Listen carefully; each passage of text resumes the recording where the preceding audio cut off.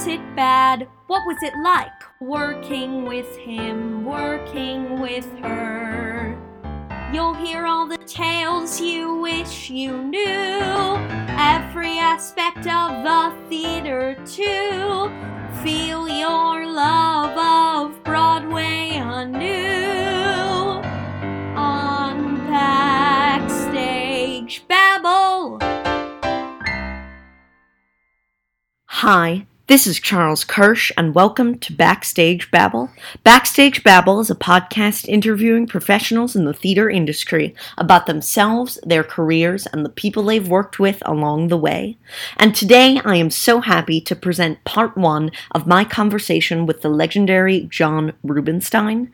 Part two will be coming sometime in the future, but in the meantime I encourage you to run and buy your tickets to see John along with Tony Roberts, Allie Mills, Dan Lauria, Patty McCormack, and more in Off-Broadway's Mornings at 7. It's a splendid production of a great play and a masterclass in acting. It closes on December 5th, and it will be a real shame to miss it. I felt lucky to be able to see it. An all-star show like this comes along once in a generation. The ticket link is in the episode description. Meanwhile, Mr. Rubinstein was kind enough to share some of the stories of his career with me, including growing up with Arthur Rubinstein, his early performing credits in high school and college, auditioning for Cabaret, touring with John Raitt in On a Clear Day You Can See Forever, and the long and circuitous road that led him to star in Pippin. So now, without further ado, the great John Rubinstein. So I'd like to start by asking you how you first became interested in performing. In performing? Well, goes back a long way, really. My father was a musician, a pianist, and he traveled the world and played concerts for people all my life, all his life. And so, that I was exposed at a very early age just to the whole sort of rhythm and protocol of being somebody whose job, whose livelihood consisted of learning and grasping material, in his case, just music, and showing up to huge audiences and performing at a certain time, having to show up and be there and deliver. And so that was my dad's job. I think a lot of kids whose dads work in offices or who are doctors or lawyers or who, do manual labor or carpenters, they sort of understand that whole mentality, that whole approach to life. It doesn't mean that they necessarily follow in those footsteps, but it gives them insight and experience watching that kind of a life. And so to me, it appealed to me very much, I guess. And that's what sort of started me out in that way. Yeah. And your father, of course, was Arthur Rubinstein, the great pianist and everything. And I'm wondering, how did your parents feel about you being a performer, even though they were already in the arts world? Well, again, it's a very different thing. He was a pianist, sort of one of the greats, one could even argue. Yeah. And I was just a kid in school,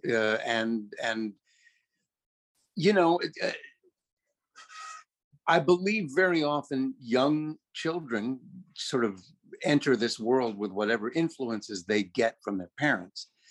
But then in school or in whatever, a circumstance that they find themselves in, they discover what they're good at and what they're bad at. It doesn't necessarily mean that they love it or hate it or chose it or didn't choose it.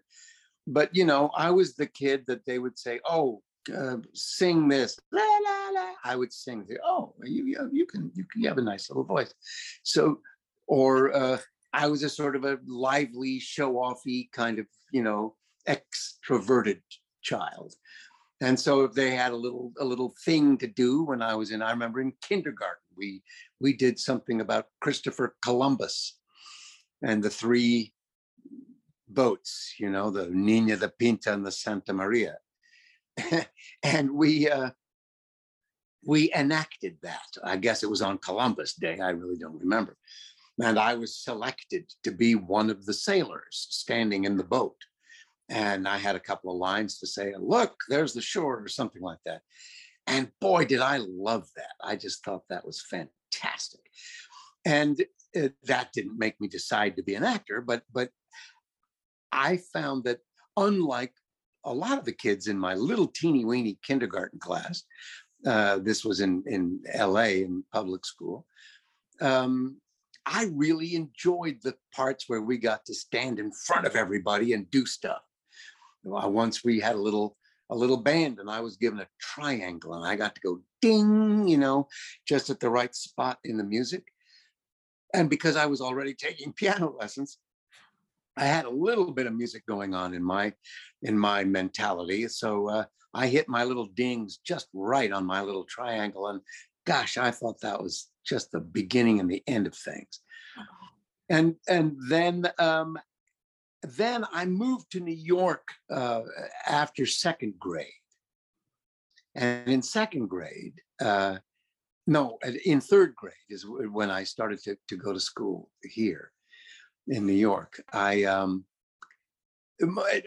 of that just developed. So your question was, how did my parents feel about it? They didn't feel one way or the other.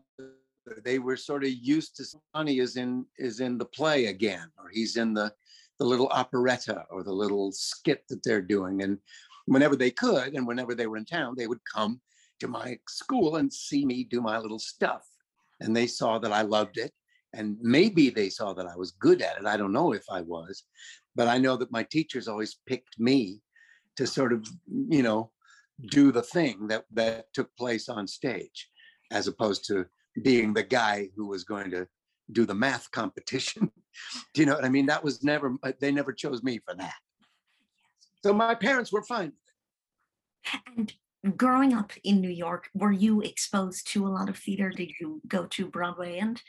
Yes, absolutely. My oldest sister, I have two sisters and one brother, and I'm the youngest, and the oldest is my sister, Eva, EVA, not Eva, but Eva. And she was a dancer. Oh.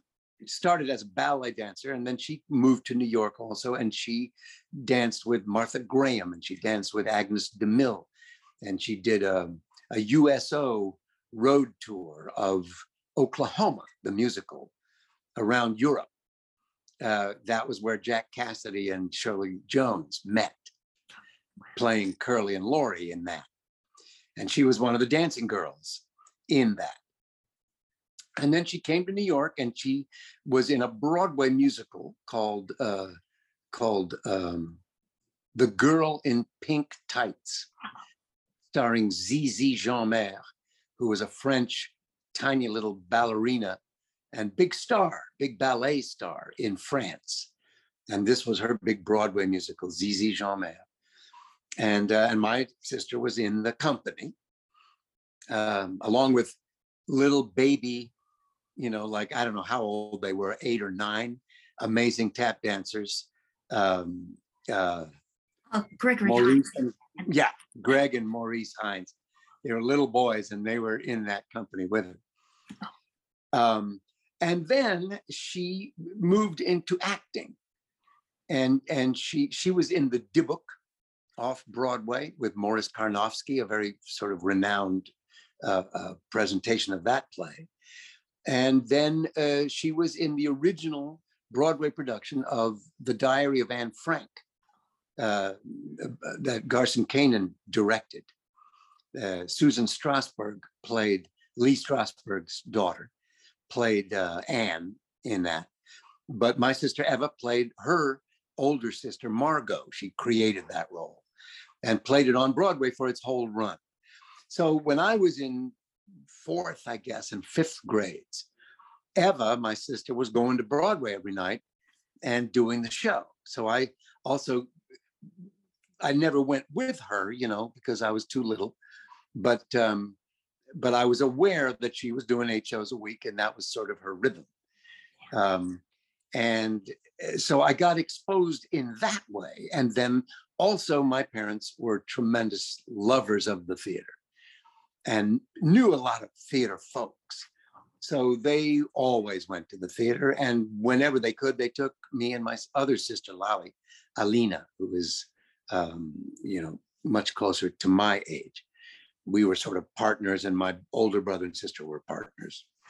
And so starting at the age of around 7, I started going to the theater, and those were the arguable golden years of theater in New York. That was 1954 and 5, and on through high school. 1964, I left to go back to California to go to UCLA. So from 54 to 64, it was really 11 years.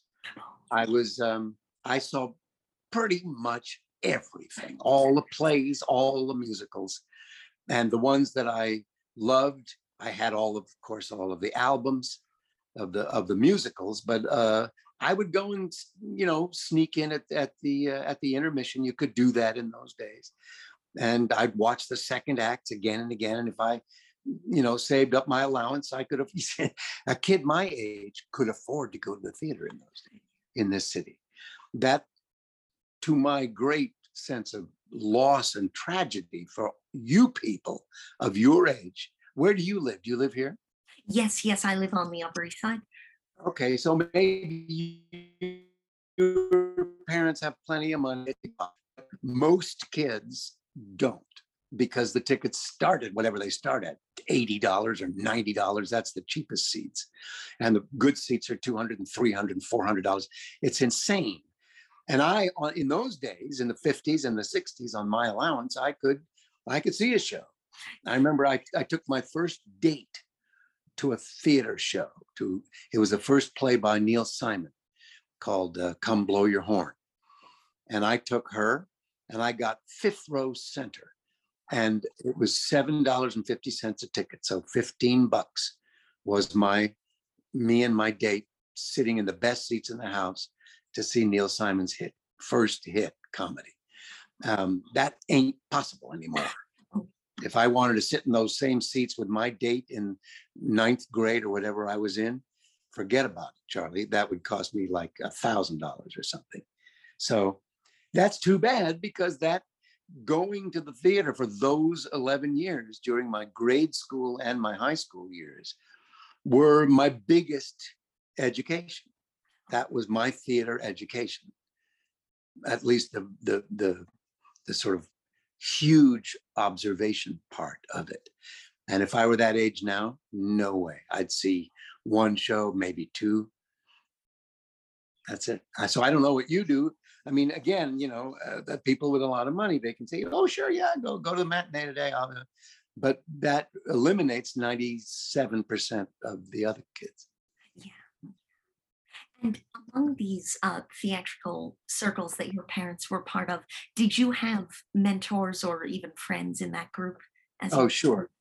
I did. I had many, but the main ones were Garson Kanin and Ruth Gordon. Garson, as you probably know, I mean, he's long before your time. He was a writer, and he and his wife, Ruth Gordon, who was a famous stage actress and then later movie actress, well, not even later, simultaneously. She created the role of Dolly Levi in not Hello, Dolly, but in The Matchmaker by Thornton Wilder. And she did many movies, and she and Garson together wrote screenplays. Some of the more famous ones were some of the romantic comedies with Spencer Tracy and Katharine Hepburn. They wrote many of those, and he wrote the famous Born Yesterday on Broadway, and many other plays and things. And then he directed a lot of things. So whenever he was directing something, he would invite me to come and sit in at rehearsals, not just once, but anytime I wanted. And I took advantage of it whenever I could. I mean, I had school like you do, so the daytime rehearsals, I didn't always make it, but I could parlay it into a lot of attendance. And so I saw him direct Walter Matthau in a translation of a play, Shot in the Dark, it was called. I was there. I think Julie Harris was in that too. And I saw him direct Robert Redford in Sunday in New York. I saw him direct Barbara Streisand in Funny Girl. He was the director of Funny Girl. He put it all together, and I was sitting there at all those rehearsals. Marvin Hamlish was the rehearsal pianist, and then they went out of town with that. And when they came back, they were back at the Winter Garden, ready to open. And I went to the stage door saying, "Hey, it's me, I'm back," because the stage manager, everybody knew me. And the guy at the door said, "I'm sorry, no guests." I said, "Oh, no, it's okay. Garson, Mr. Kanan knows me and I'm invited." He said, "Mr. Kanan was let go in Boston. Jerome Robbins is now directing this." So I said, "Oh, I'm sorry." So I didn't get to watch any more rehearsals of Funny Girl. And I would love to ask about your experience studying at UCLA and later Juilliard. Did you? Yeah, well, I decided in high school that I was not going to go to college. I just didn't want to bother.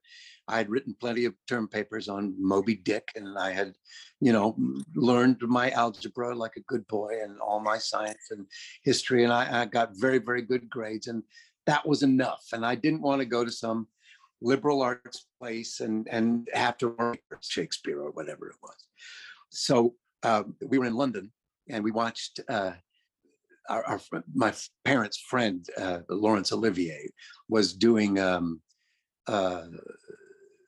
it was the Cherry, or no, it wasn't the Cherry Orchard. It was Uncle Vanya out at Chichester, outside of London, the Chichester Festival.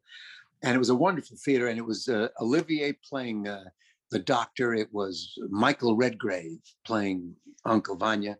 And it was Olivier's new then wife, whose name is gone from my brain.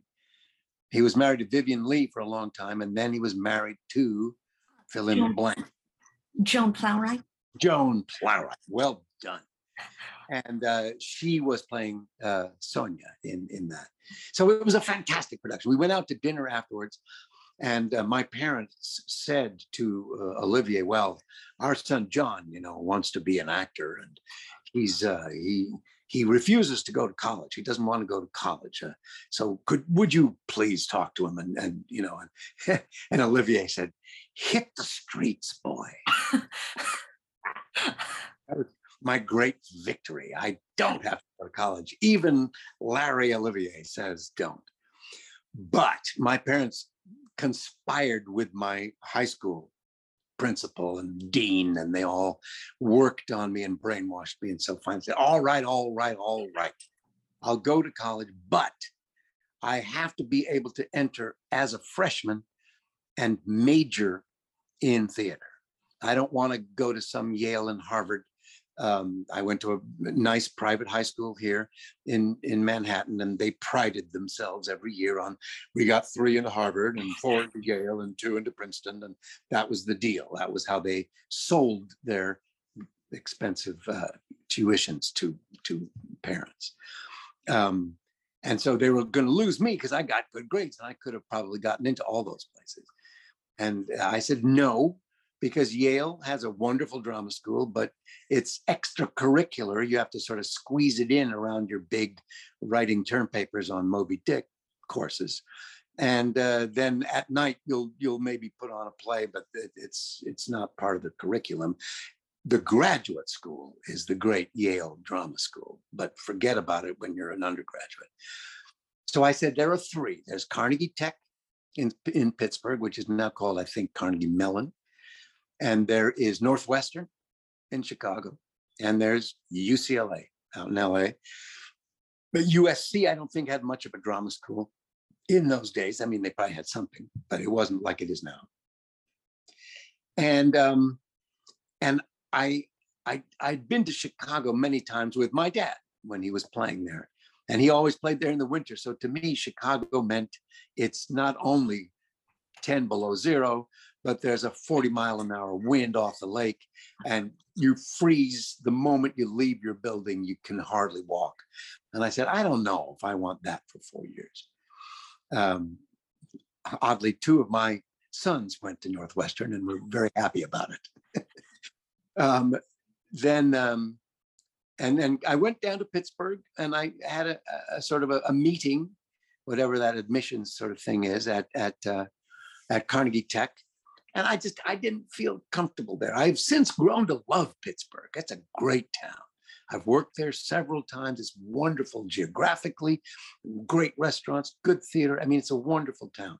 But as a snot-nosed high school senior, I said, nah, you know, I don't want to live in Pittsburgh. So LA was my original hometown.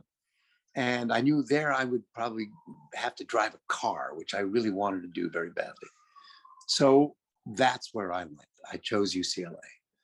Went out there and immediately was in plays. The first play I did there was Coriolanus by Shakespeare. I had done a lot of Shakespeare through my grade school and high school because I was lucky enough to have gone to two private schools here in Manhattan. One was St. Bernard's, which then stopped in the 8th grade, now goes to the 9th grade. Fantastic school up on 98th Street, run and established then by British masters. So it was run very much like a British, you know, what they call their public school. It's what we call private school. I don't know why those are interchangeable, but they took, and this is from grade 3 through 8, they took their public speaking and their singing and their reciting and their learning, memorizing poetry very seriously. Unlike all of the schools, I have 5 children that I have sent them all to, some private schools when I could afford it, now public schools when I no longer can. And they all have been in plays and they've done stuff and they've sung in choruses and all those kind of things. But it's very, very, this is a generalization. It's very, very sort of by the way. It's sort of the thing that, okay, the parents will all come and they'll see little Timmy standing up there on the stage and he'll go, yeah, and he'll make the gestures, you know, on the holiday thing, and he'll dress up as a turkey or whatever he is. And it's all very cute. But it's nothing like what we did. They made us learn these long poems, and the whole class of 25 or 30 fellows would get up there and we'd each have a verse and we'd rehearse it and we'd recite it, and we had to do it clearly and we had to know what we were talking about. The 8th grade performed a Shakespeare play every year, uncut. And in 7th grade, you were in the homeroom of the teacher, of the director of the next year's Shakespeare play. Edward Musgrove Strange was his name. And he used to work with a doily cart in England. He was an old performer, played the piano and the organ for all of the assemblies, wrote the Pierrot show, where we did it in, you know, Pierrot costumes with big clown outfits, where he wrote sardonic political skits for us to do and songs. That was the 7th grade opus. And in his English class, because he was the English teacher, you learned the Shakespeare play that you were going to do the next year. So our play was Macbeth. And in 7th grade, we started reading Macbeth. Every boy, we're all boys, every boy in the class read all the parts at one point or another. We just read the play to the end and then we started at the beginning, changed all the roles and started reading it again all year long, not just one semester, from September through May. And by the time we had done that and we were ending our 7th grade year, we knew that play. He had told us all of the allusions to Greek mythology, to history, to British history, to Scottish history, to sexual stuff that we had no idea about, but that is referenced all the way through. By the time all of us knew that play, understood every word of it, and knew a lot about the characters too. So then he would assign the roles. I was cast as Macbeth. And then over the summer, along with our other reading lists of all these books we had to read, we learned our lines. So that when we came back in the fall in 8th grade with another homeroom teacher, but with our old Mr. Strange directing, we then rehearsed after school every day. And in December of our 8th grade year, we performed that play at the Hunter College Theater, which they rented because we had no theater then at the school. It has a beautiful one now. They waited until I left to build that. So by the time I had finished 8th grade, I had done 3 Shakespeare plays, because in 6th grade, he would use the lower grades as extras, as fill-ins, because we only had 20, 25 boys in a class.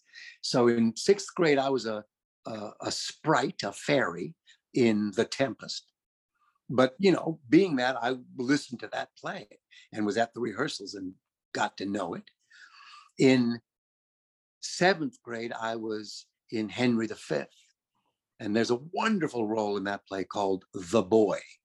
And he's a young kid who hangs out with Pistol and Bardolph and Nym, not Falstaff. He dies off stage at the beginning of Henry V. You never see him. But those roustabouts, and there's this new character that wasn't in Henry IV called The Boy. And he has a wonderful part with those old clowns. And then at one point they all leave and he has a soliloquy. He has an almost page-long monologue where he decides to go to war and be part of the big battle. And lovely role. And I got to know that play. So in 9th grade, I switched schools. I went to a school called Collegiate. And they also, not like the Brits back at St. Bernard's, but still, they took their drama club, which is what it was called, very seriously. And I did a lot of plays. And I did Henry V again, this time playing Henry. Did a Marcel Pagnol play in French, by gosh, for our French teacher. And we did The Crucible by Arthur Miller. I did Harvey by Mary Chase. Did You Can't Take It With You, did, bunch of other plays. So by the time I finished high school, I was trained. I had done a lot of different stuff, different styles, different kinds, big, heavy parts like Macbeth and Henry V, and silly comedy stuff like in You Can't Take It With You. And so when I got to UCLA, I was ready for prime time. And I immediately started getting cast in all the big productions. And then, of course, and here was the blessing of going to college, as opposed to my original conviction that I didn't need to and didn't want to, because way more than I ever would have gotten in the professional world. I might have gotten a part here and there at the age of 17 and 18 or whatever I was. I looked younger. I was skinny and weird looking. And yeah, I might have gotten in something somewhere. I doubt it, but I might have. But I never would have spent the next 4 years doing plays with other really talented young people in their late teens and early 20s. Doing Shakespeare, doing Chekhov, doing modern weird stuff, doing student written stuff, original material that you had to write for writing class, and learning how to do makeup and learning how to build scenery and how to run shift crews and run sound. In those days, it wasn't easy like it is now with all the computers. It was a whole different thing. So anyway, those years at UCLA, I am so happy, not to mention the lifelong friends I made there. And I'd love to ask you about one of your first professional jobs, which was touring with On a Clear Day You Can See Forever with Howard Keel and others. And so how did this sort of happen? Well, I got an agent while still at school. I started my freshman year in 1964. And in the summer of 1965, in the spring of 65, while we were all still in school, there was a big audition held out in Anaheim where the Angels play. And it was a fashion to have round theaters where the audience sat all the way around a round stage, not even thrust like many stages are now, but all the way around. And there were many summer theaters like that. And And there was sort of a general cattle call for their season of musicals. And they would run a musical for 2 weeks there in Anaheim and up in San Carlos, which is just south of San Francisco, near the airport. And so I went out with some of my older friends. I was just, I was 18. To do the cattle call. I didn't have an equity card. I didn't know what to do. And we arrived there all in our car. I drove actually, but there were about 5 of us. And they all had their equity cards or something. And they went in and they did their auditions. But they wouldn't let me in because I didn't have an equity card. So one of my friends, after he had finished his audition, he slipped me his equity card. And he said, use this. And although he had already been in, I showed them that as my equity card and they let me in. So, and then I changed my name on the thing. I said, no, that's not me. That's him. This is me. And they just wrote my name in. I did my audition, which was a piece of special material that a guy had written for me at UCLA. He had seen me audition for a musical comedy class there. And then a week later, I was playing the piano in one of the practice rooms in the music building.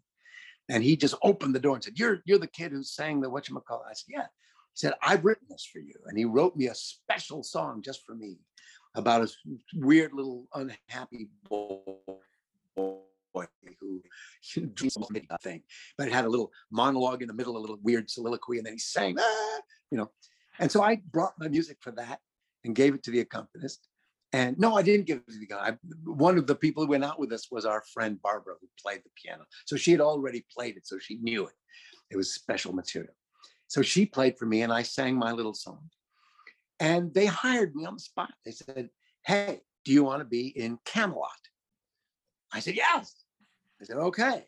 There's a kid that comes on. I'd seen Camelot here on its actual opening night with you know who. Richard Burton. Oh, yeah. Richard Burton and Julie Andrews and Robert Goulet and all those guys. My parents had been invited by Alan J. Lerner to go, but they didn't want to go that night. So they gave my sister and me the tickets. And we went to the opening night. It's really great. But I loved that show. So I said, yeah. And so I was to play the kid who runs on at the very, very last scene of the show, after 3 hours have gone by. The kid, the little kid, he's 8 years old. He comes on, the audience goes, oh, and he wants to fight. And King Arthur says, no, my boy, go back and tell the world of the glory of the Round Table, what we tried to do. Think back on the fleeting wisp of glory that was Camelot. And, they used that as much of the eulogy for Jack Kennedy after he was assassinated just a couple of years later, just a couple of years before my audition. So anyway, I was ecstatic. And I did. I went up to San Carlos. That was where I first appeared on stage with a paycheck. Did the show there with Howard Keel for 2 weeks. And then we came down to Anaheim, near where I lived. And we did it for another 2 weeks there. And then the next, and then I went up to Wyoming and played the piano and was a musical director for a tourist musical theater, where we didn't pay royalties and we did Hello Dolly, and we called it So Long Dearie, so that we wouldn't have to pay the royalties. But we did really pretty good productions for the people visiting Yellowstone. So anyway, after all that, I got back to LA, and Hugh O'Brien, who was a TV star, played Wyatt Earp on television. Good guy. He decided, I don't know if he went to UCLA, maybe he had, I didn't know. But he established the Hugh O'Brien Awards at UCLA. And some people sort of laughed because he was Wyatt Earp. He wasn't Richard Burton, you know what I mean? Oh, the acting awards. But we were all really glad about it. And it was an evening of scenes. You picked your scene. If you were picked by the faculty to be one of the 3 contestants, 3 males, 3 females. I was one of the guys. And I did a scene from Love, L-U-V, by Murray Schisto. I played the Alan Arkin part. Did a pretty long scene from it, directed by Rob Reiner, who was a classmate. I mean, he was younger than me, but he was there. And, I asked him to direct it for no apparent reason. And that started his directing career, I might say. That was the first thing he had ever directed. His father later came. We worked together, Carl Reiner and I. And he said, you were the first person who ever asked Rod to direct. I said, well, thank me, next time you get an Oscar. But I won the Hugh O'Brian Awards.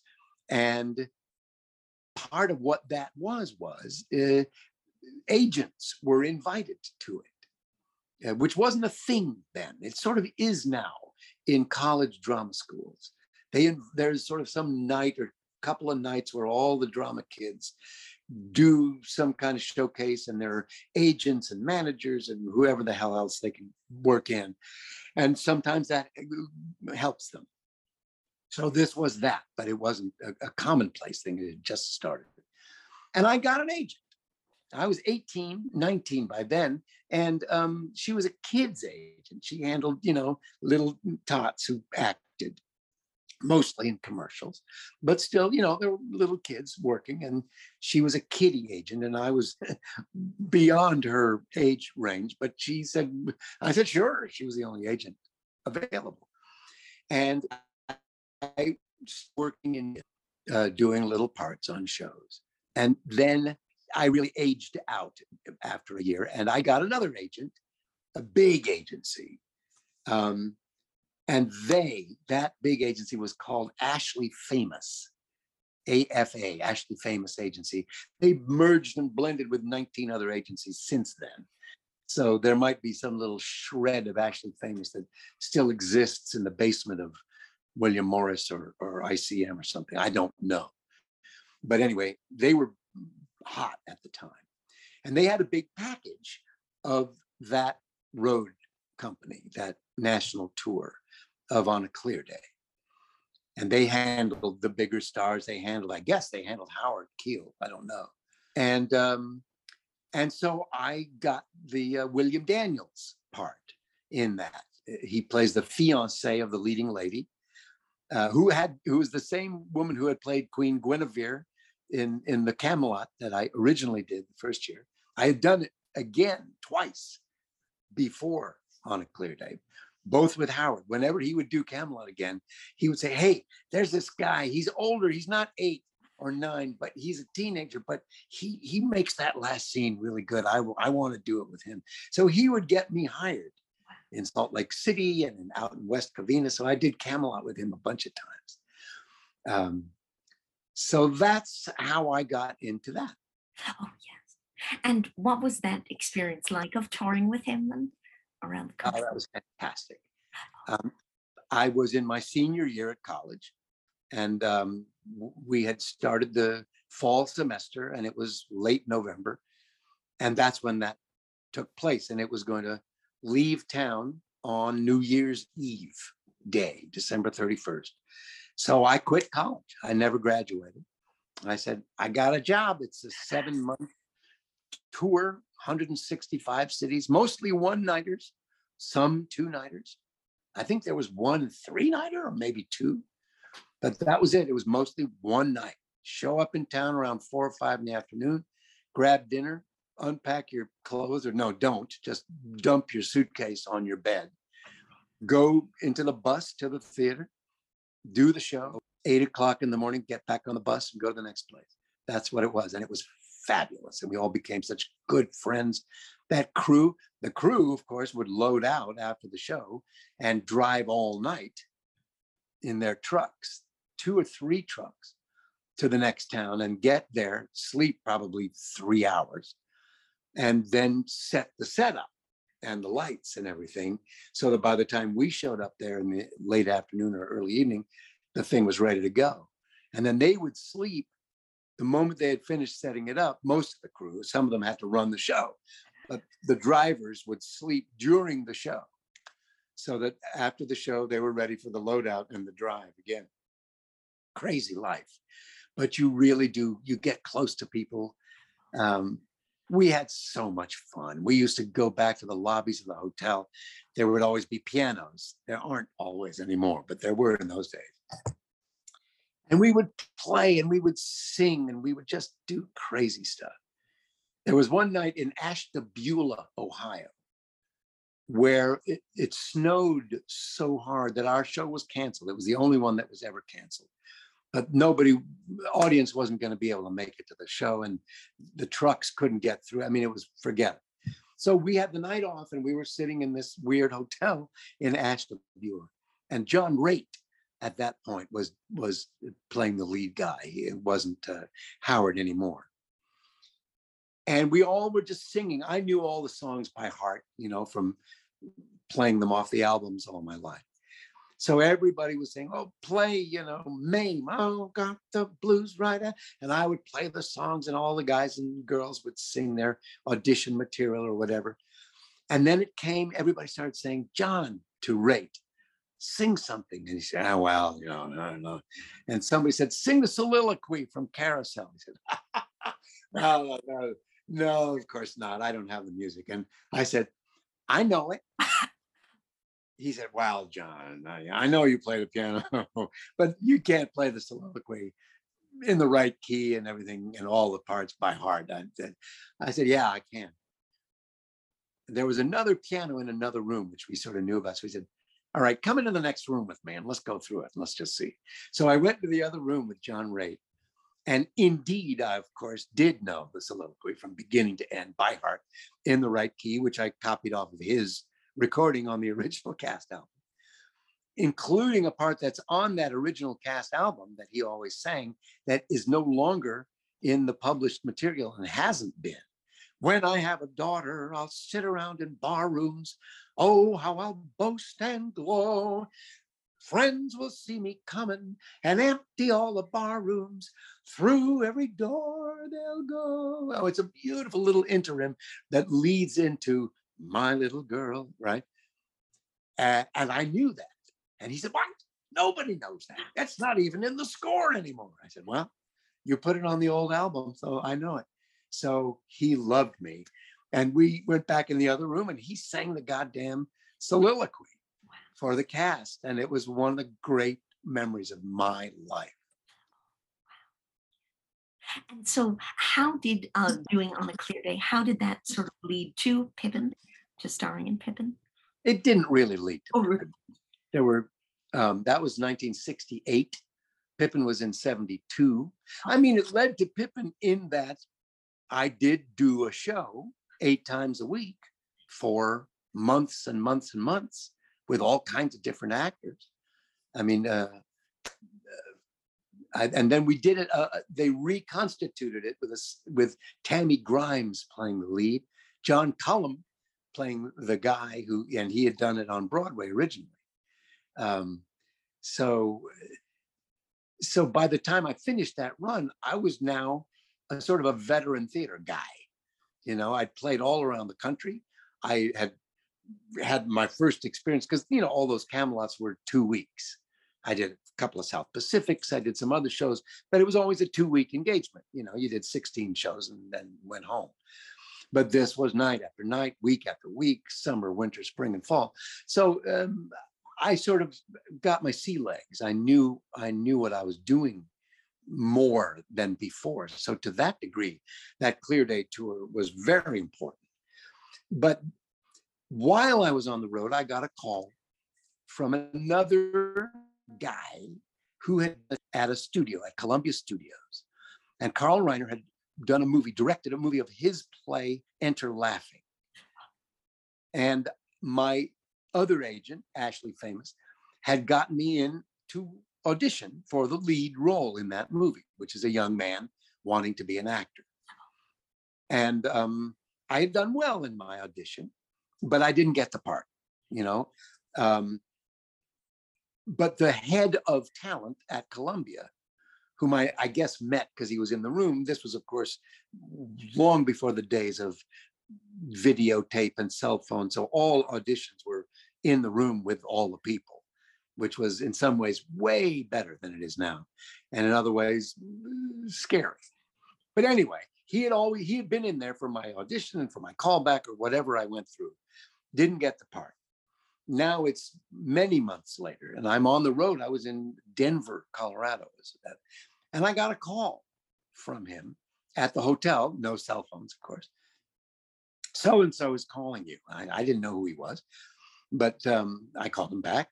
He said, "I'm Walter Bacall, and I was the head of talent at Columbia, and I saw your auditions for Enter Laughing. And I thought you did a really good job. But now I'm an agent, and I'm with the Phil Gersh agency, and I'm just starting out my career as an agent, but I know a lot of people, and I would like you to be a client of mine when you come back from the tour." And I said, "Yay, sounds great to me." Because I wasn't crazy about Ashley Famous. They were very nice people, and they had put me in that big show, but they didn't really represent me very much. They represented big stars and big directors, and nobody knew who the hell I was. So this was a much smaller agency, and a guy who had actually seen me and reached out to say, "Hey, I want to represent you." And that agent, Walter Bacall, Beakel, he's now dead, wonderful man. And he really pushed my career forward, because he would go into these studios. He was an old Chicago guy, and he would represent me. He did the kind of thing that every young actor or old actor, I still do, dream of having an agent do, which is to say, you got to see my guy. Not just, here's a list of the, if it's a small agency, of the 2 or 3, if it's a big agency, of the 20 or 30 men we represent who could play this role that you have in this movie or in this play or whatever. That's mostly what agents do now. Here's the list. And the casting people will say, "Oh yeah, we've heard of this guy, and we've heard of, no, not him, not him, not him, not him. Oh yeah, this guy, yeah, bring him in, and no, not him, not him, not him, not him." And that's how casting goes nowadays. Agencies supply the lists, casting directors cherry pick the few that they want to bring into the director and producer or whoever, and that's how it goes. If they don't pick you, one time maybe out of 200, the agent actually will call up the casting people or the director if they know them and say, no, you didn't pick my guy, but you've got to see him because he has done this and this and this, and he's perfect for this one, blah, blah, blah. They just simply almost never do that anymore. But this guy, Walter, did that for me again and again and again and again. And I started getting big parts on television. In other words, guest star parts. Every 2-line part nowadays on a TV episode is called guest star, but it isn't. It's a cameo. It's a walk-up. It's a 1-day role. It's a 2-line part. I play a lot of those, so I have no condescension. I play a judge. I show up. I go, "Overruled," and that's my day's work. And I'm grateful for the work.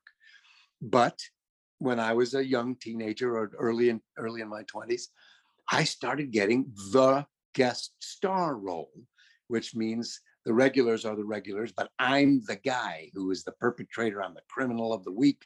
I'm the whatever I am. But the show is about me and my story. And I got a lot of those parts, one after the other for years. And then Pippin was a very long story. Oh, well, I would love to hear it if you would like to tell it. Or okay, well, I don't know who listens to your podcast, but if you've heard me on other interview shows or something telling this story, it's going to be the same story again. So please forgive me. That agent got me an audition for the lead role in a big movie. A relatively big movie. It wasn't a big movie like we think of big movies today, but it was a solid movie called Zachariah. And it was a sort of a modernistic take on Siddhartha, a great novel by Hermann Hesse, about a young man finding himself, trying to figure out what is life about. He goes on a very long journey. This is in India, of course, long journey with his friend and he and the boy friend become alienated. Siddhartha seeks the beautiful path of enlightenment, and the other guy chooses the path of, whatever, greed and violence. At the end, they come together, they have an understanding, and they have both learned the truth. That's Siddhartha. So there was this group called the Fire Sign Theater. They still are around.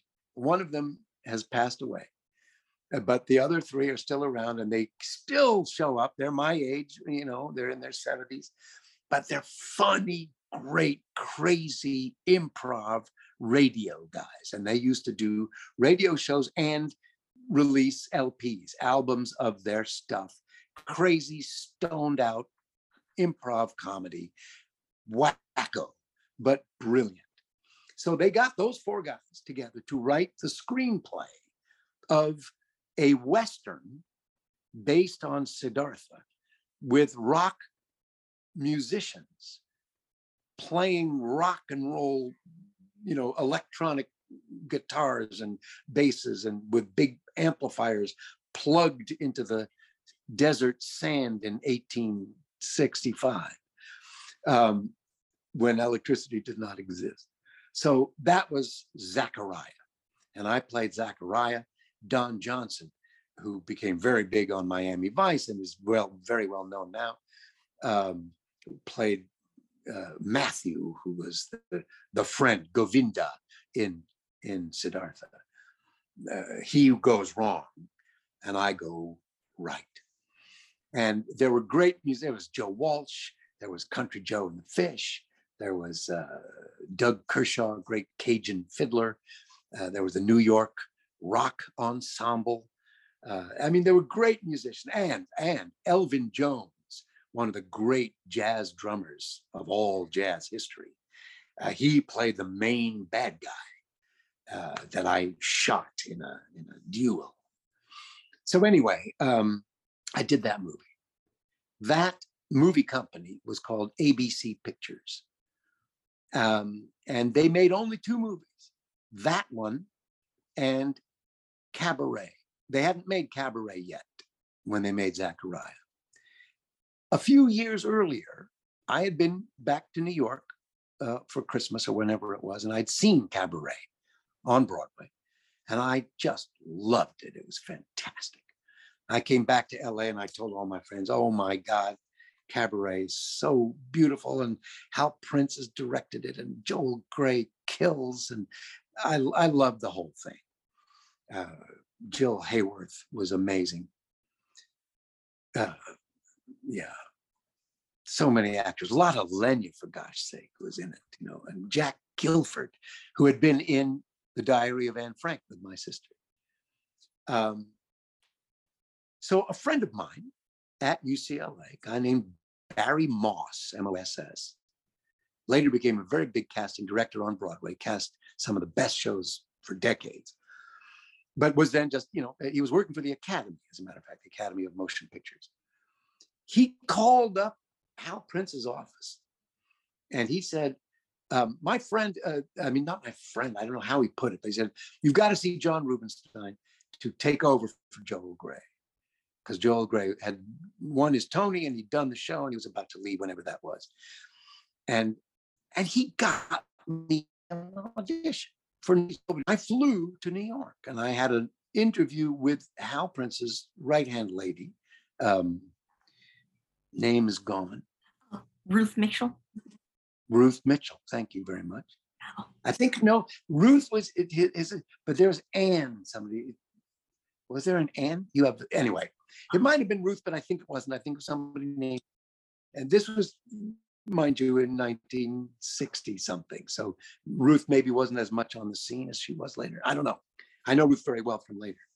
And she said, okay, well, what have you done? And I said, well, I did On a Clear Day and I did Camelots and I, blah, blah, blah, blah, blah. And she said, well, okay, generally, Mr. Prince likes to see slightly more trained Broadway people, but Mr. Morse got you this audition and we love him. And I said, no, Mr. Moss. She said, oh, I thought Barry Morse, who was a well-known at the time actor, Morse, Barry Morse. She said, wasn't it Barry Morse who called? I said, well, no, it was Barry Moss. She said, oh, well, that's a mistake then. Well, anyway, you flew out here, so you might as well audition. So I went in and I auditioned. I sang Willkommen, did it as well as I could. And they called me back. I said, oh my God. But Hal Prince said, but when you come back, put on the full makeup. They gave me tickets to see the show, which I'd already seen, but I happily saw again.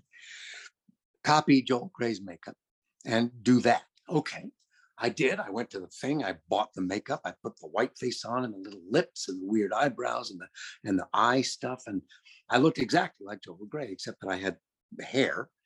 And so I polished that down and I tried to make myself look as Joel Grey-y as I could. What I didn't do was rent myself a little white tie and tails, a little MC outfit like he wore, which would have hidden my gangly 19-year-old body. That I should have done, or 20, however old. I don't remember how old I was, but I was around that age.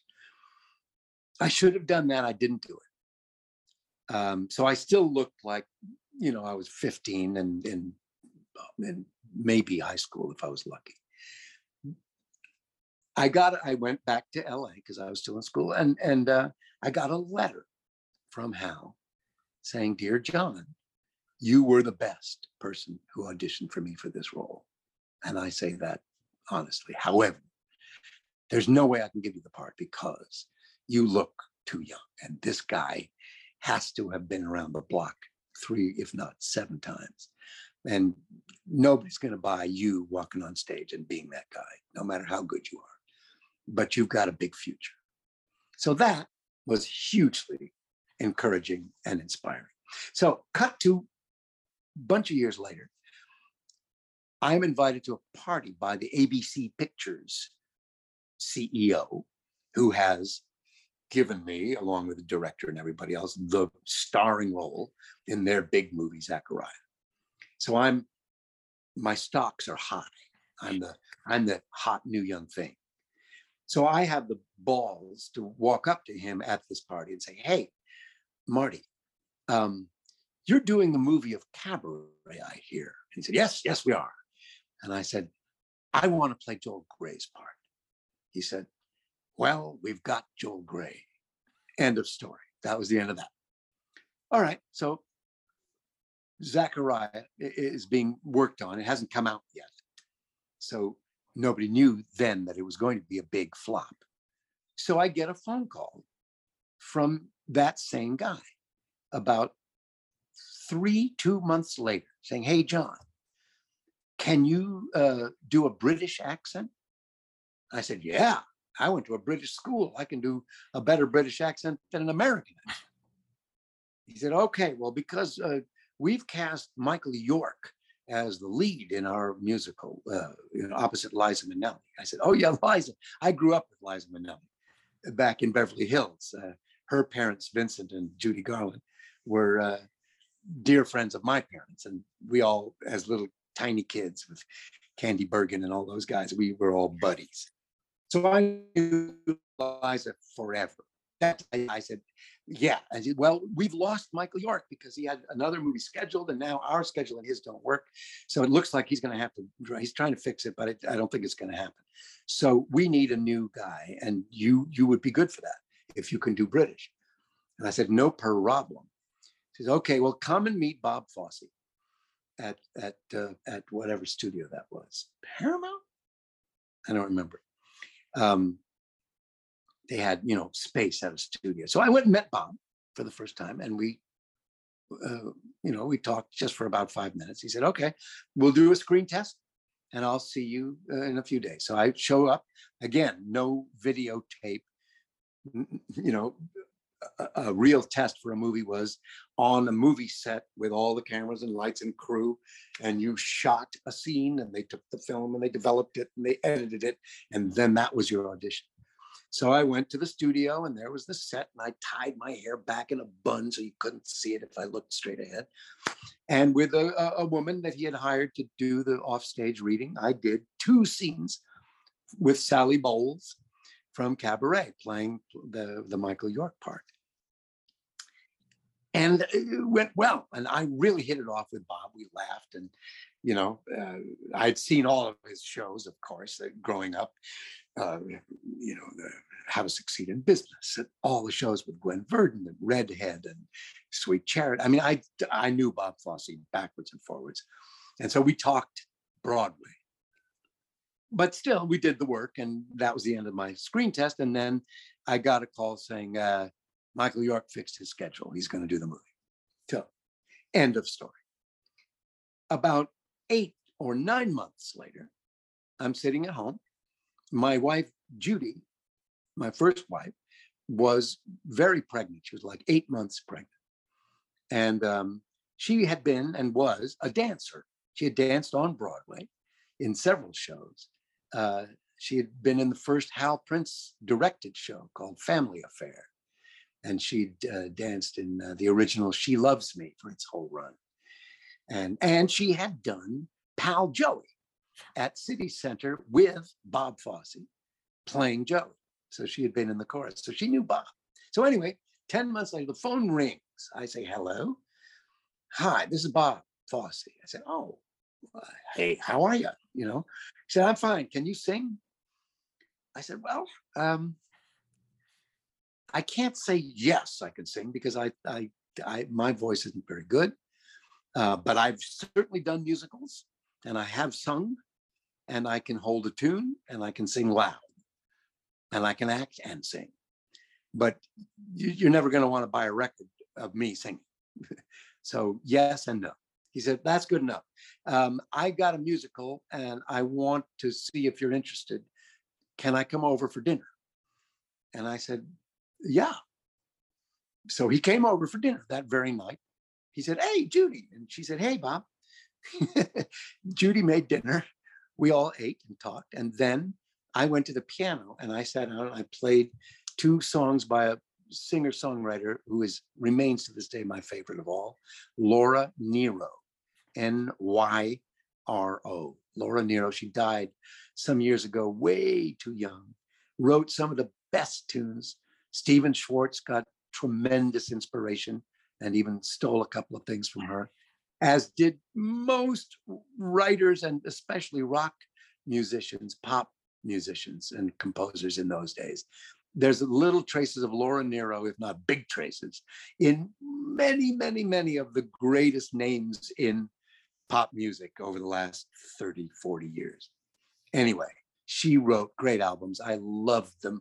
I knew them all by heart and played them all on the piano, as she did. And so I went to the piano and I played 2 of my favorite Laura Nyro songs and sang them for Bob. He said, that's not bad. That's pretty good. And we sat down on the couch and he had the script with him of Pippin. And he read all the parts and I read Pippin. From the beginning to the end, we read through the whole show, including the song lyrics. So I sat there saying, I want to be where my spirit can run free. It was a little bit weird. And we had a good time and he left. And now my wife and I are going to bed. It's like 11:30.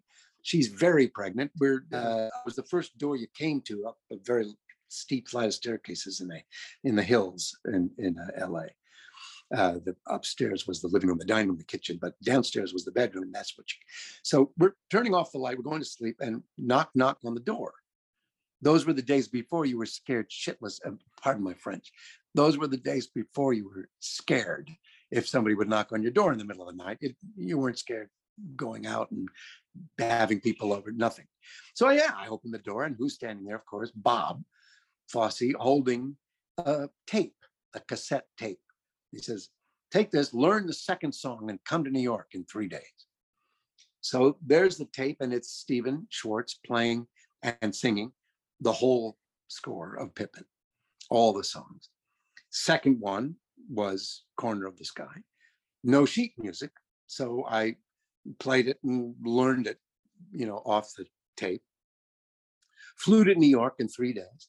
they had put out an ad in the New York Times saying, any young actor between the ages of 18 and 30 who wants to play the title role in the new Bob Fosse musical. They didn't say Stephen Schwartz. He'd written Godspell, but he wasn't a household name yet. Come to the, I think it was the Majestic, if I'm not mistaken, theater on such and such a day. So I go to my appointment, my audition, and there's a line around the block down 44th or 45th Street, whatever that was, and down 8th Avenue, all these guys, some old hippies with long hair and beards, some young little almost high school kids with their 8x10s, with short little hair. Just everybody you could think of was there. Mostly without an appointment. They had just answered the ad. A few of us, I don't know how many, 4 or 5 of us, had appointments. We were equity members and we went in. And I went down into the orchestra pit because I had no sheet music for my Laura Nyro songs. And I played the piano and looked up at Bob Fosse and Roger Herson and Stephen Schwartz and Stuart Ostro, the producer, as they looked down, leaning on the thing. And I sang my 2 Laura Nyro songs to them. And then I came up onto the stage and they had their accompanist and I sang Corner of the Sky, which I'd learned. And then they talked back in the house for a few minutes, not long. And then Bob ran down the aisle and came up to the foot of the stage and said, part's yours if you want it. That was it. That's the story. And what was it like to work with Bob Fosse in rehearsals? And did you consider yourself a dancer? No. I was not a dancer. I never considered myself a good singer, but I could always say I could sing. I would never say I could dance. And there was a point in rehearsals where I went to Bob because I was sort of sitting cross-legged on the stage or something, watching number after number after number that were amazing. Ben Vereen doing this, Irene Ryan stopping the show. I mean, everybody and his mother, Eric Berry playing the father, playing the king. It was fantastic. And the chorus, the dancers were just the best on Broadway. Probably still to this date, some of the best dancers that ever stood on a Broadway stage, much less danced on one. And about 45 minutes into the play, I said, wait a minute. And this wasn't my ego talking, although it sounds like it was, but it really wasn't. I was thinking as a drama student, as a person who loves the theater. I said, wait a minute, this is about Pippin. We're supposed to be following this kid through his dilemmas and traumas. And what he's witnessing and thinking about is what we're watching. So that, of course, makes perfect sense.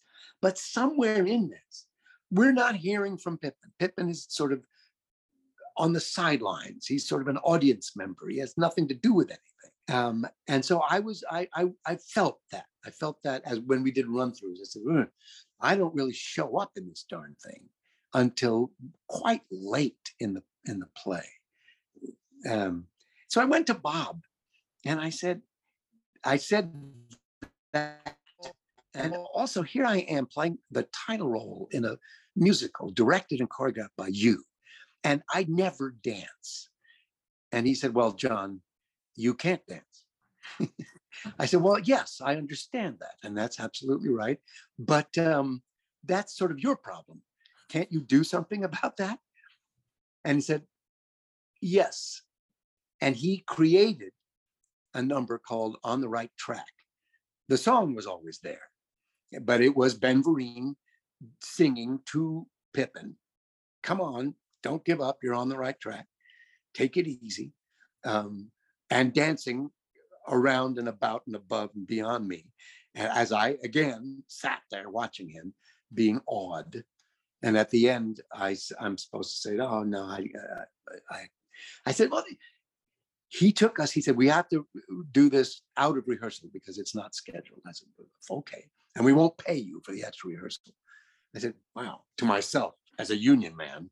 I said, oh, here I am in a big Broadway musical, sort of at the top of the peak of union work, and I'm being told I have to work for no pay secretly under the table. Okay, I just put that in my pipe and smoked it. But we did. We would finish rehearsal, normal rehearsal. Everybody would go home. We'd go out and have some quick dinner, and then we go back secretly to the studio. And Ben and I and Bob would work into the night. And he made On the Right Track, which he turned into a number where the leading player, Ben, tries to make Pippin dance. In other words, the metaphor for, come on, kid, don't be such a wuss, don't give up, shape up, do these steps, jump around, twirl about, and make something of yourself. And so it was a great number. And I even got to dance a whole bunch of really difficult steps that over a period of 2+ years, I may have done correctly 10 or maybe a dozen times, but it didn't matter. I did it the best I could every single night. I never pretended to be unable to do it because I didn't need to pretend. And it was a dance number, and I got to dance in that play. But working with Bob was fantastic. I adored him. He remained a dear friend until the day he died, and I miss him to this day. Oh, yeah. And this is sort of a broad question, but what do you think the magic was of the show Pippin, that it was so long running and successful? And it's very hard for me to say because I stood in the middle of it, you know. We didn't get good reviews, and I have all kinds of theories as to why that was. But it was, and it remains. It's sort of thin. It's a thin piece of material. It's an everyman character, and he tries this and is disillusioned, and he tries that and is disillusioned, and the girl and the little boy, and he loves them sort of, but not really. It's not big enough. And so then the devil character, the Faust devil sort of figure, the MC from Cabaret figure, that guy comes to him and says, look, you will always be remembered if you commit public suicide. Again, a metaphor for doing something so awful. In those days, we still had very much in our memories the assassinations. We all know who Sirhan Sirhan is. We all know who killed John Kennedy and who killed Martin Luther King. Those people are famous. And so not only suicide, but any kind of awful, awful public act of violence and horror, you will be remembered. You will have achieved something. You will be extraordinary. And Pippin says, no, I'm not going to do that. I wanted, it's in the past tense, I wanted magic shows and miracles. But I know I'm going to settle for a woman who loves me and I love her, and our little boy that we're going to take care of. And that's an achievement, and that's good. That's happy.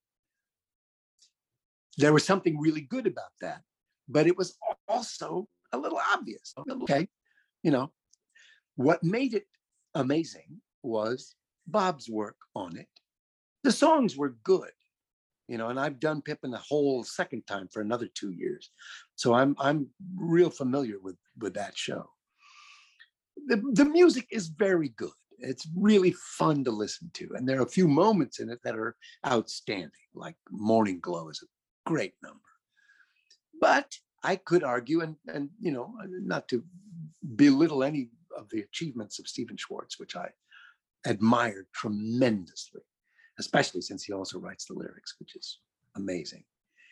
The music is okay. It's not the greatest score ever written for Broadway. So it got these middling, very sort of condescending reviews. However, they all said that the direction and the choreography and the sets and the costumes and the lighting and the performance by Ben Vereen were history making. They did say that. That was included in almost every even mediocre to negative review. So it allowed us to survive. They weren't great reviews that made us a hit. They were bad reviews with enough of that kind of praise and excitement over those elements. Fosse and Ben and the technical stuff, that we survived. And then Bob had the earth-shaking idea. Let's make something that has never been done before, a television commercial for our Broadway musical. What? That's not done. Well, let's do it. And he took a little section of the show, rather than the stuff they do now. They almost always do medleys, sort of montages. You'll see an advertisement for Lion King, and you'll see this happen and that happen, and another scene and another character and a big mask and a thing and a lion and wow, come see Lion King. And they do that with all the shows, bits of it. He took one weird little moment of the show, which was in the middle of a war musical number about war and killing, where Ben Vereen and two girls behind him, Pam Sousa and Candy Brown, danced a little tune. Pardon. It was called the Manson Trio because of Charles Manson, who had assassinated, Sharon Tate and her baby and other people, the famous Tate LaBianca murders. So he was famous and still is, Charles Manson. So that was the Manson Trio. So in the middle of this war, there's Ben with a big grin and a little straw hat and a cane, and the two girls also in straw hats and canes behind him, dancing this little Fosse dance. Da, da, da, da, da, da, da. And no words. They had no lyrics. They sang nothing. There was no explanation. This is the story about a young man who blah, blah, blah, nothing. They just showed that little dance. And then at the end, an announcer's voice came on and said something like, "You have just seen 60 seconds of the new Broadway musical, Pippin. If you want to see the remaining 2.25 hours, come to the Imperial Theater." That was it. And that made us a hit. Because people saw that all over the country. And they came from Minnesota and from, Texas and Oregon. And they came to New York and they came to see Pippin. And by then, it had also gotten better, just from practice. And they loved it. And people have loved Pippin ever since. Oh, yeah. And you mentioned that you did it. And what was it like to return to it in, I believe, 2013 as Charles instead of Pippin? Well, it was great. I loved it. I had more fun. It was sort of reminiscent of my tour of On a Clear Day, almost 50 years earlier. But it was, this time we would stay a week in a place, sometimes even 2 weeks, and in a couple of places, 3 or 4 weeks. So it was luxurious. You didn't have to hit the bus at 8 a.m. And it was great. But if you live in a house for a long time as a young person, and it's your house, maybe it's your parents' house too, and you all live there together and you share memories, and that's your room and that's your kitchen and that's your backyard. And now you leave and the house is sold and other people live there and you live your life. But now by fate and circumstance, you're going to live there again, not just visit it, but move in. And it's been redecorated and there's a whole different kitchen, and they've reorganized the 2 bedrooms so that now one is a library or a den and the other one is a workroom of some kind. They're not bedrooms. Your bedroom now is a guest room and it's sort of weird with different wallpaper. And the backyard's completely different. They cut down the great old oak tree that was always there that used to climb. And now there's a couple of little hedges and pretty flowers, but it's completely different. But it's your old place. The street is your old street. And you walk out into that backyard and your tree isn't there, but it still smells the same. It's still, it's your place. And those rooms, yeah, the wallpaper is wrong, but that's your old room, and it's your home. That's how it felt. It was very different and alien in many, many ways. And yet that was my show. That was Pippin. That was my home. So I loved every minute of it. And what would you want to say or advice would you want to give to anyone doing Pippin now or in the future? Doing Pippin? Either the role or the show in general. Wow. Advice. I don't know if I'd have any advice. It's a very difficult role. There are those roles. Bobby in Company is one, and there are many others where you're playing the central role. It's the starring part, but everybody else has the best material, and you're spending a lot of time sort of going, wow, oh, is that okay? Oh, what do you have to say about that? Oh, you're going to sing about it? All right, I'll listen to you. Wow, that was a great number you just sang. Audience went nuts. And I'm standing here listening and I'm saying, wow, thank you.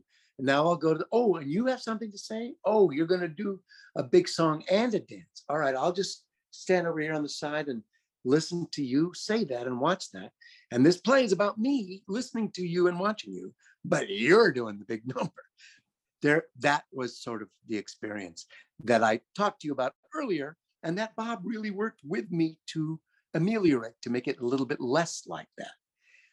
So that would be my advice, is that it's not really there for you in the material. You have to bring it. You have to make your Pippin so real, so approachable in a show about all these characters that are not really real. They're sort of crazy and they're sort of metaphorical, and they're Charlemagne, their history, but they're completely ridiculous. They're not, so, and it's a musical and it has a big number about sex in it. I mean, it's bizarre. You have to always know that the audience is connected umbilically to you. So you have to live on that stage. You can't just sit there and observe. You have to go through it 150% and relate to all of us who are trying to make something of our lives, whatever those lives are. It's not necessarily about show business at all. It's about just making one's life meaningful, if one possibly can. And Pippin sort of tries to say that maybe just being with somebody, maybe just helping a kid get over his sadness at losing his pet duck, maybe that's it. Maybe that's a great life. So the Pippin has to be aware of that and do that, not just stand up there and try to impress people with his high notes and how cute he is. Well, thank you so much for doing this. It's been an honor to talk to you. Listeners, thank you for tuning in, and remember to come back next time when I am joined by stage and screen legend Austin Pendleton. After making his debut opposite Barbara Harris in Oh Dad, Poor Dad, Mama's Hung You in the Closet and I'm Feeling So Sad, off-Broadway, he went on to star in the original Fiddler on the Roof as Muddle and in The Little Foxes, An American Millionaire, Doubles, The Diary of Anne Frank, the recent Choir Boy, and the upcoming Broadway production of The Minutes. As a director, he directed Elizabeth Taylor and Maureen Stapleton in The Little Foxes, plus Shelter, Spoils of War, and the upcoming Between Riverside and Crazy, among others. On screen, his many credits include My Cousin Vinny, Skidoo, The Front Page, What's Up Doc, The Mirror Has Two Faces, and more. He can currently be seen off-Broadway in The Dark Outside, and the documentary starring Austin Pendleton is available to stream, so make sure to tune back in for that, and thanks for listening.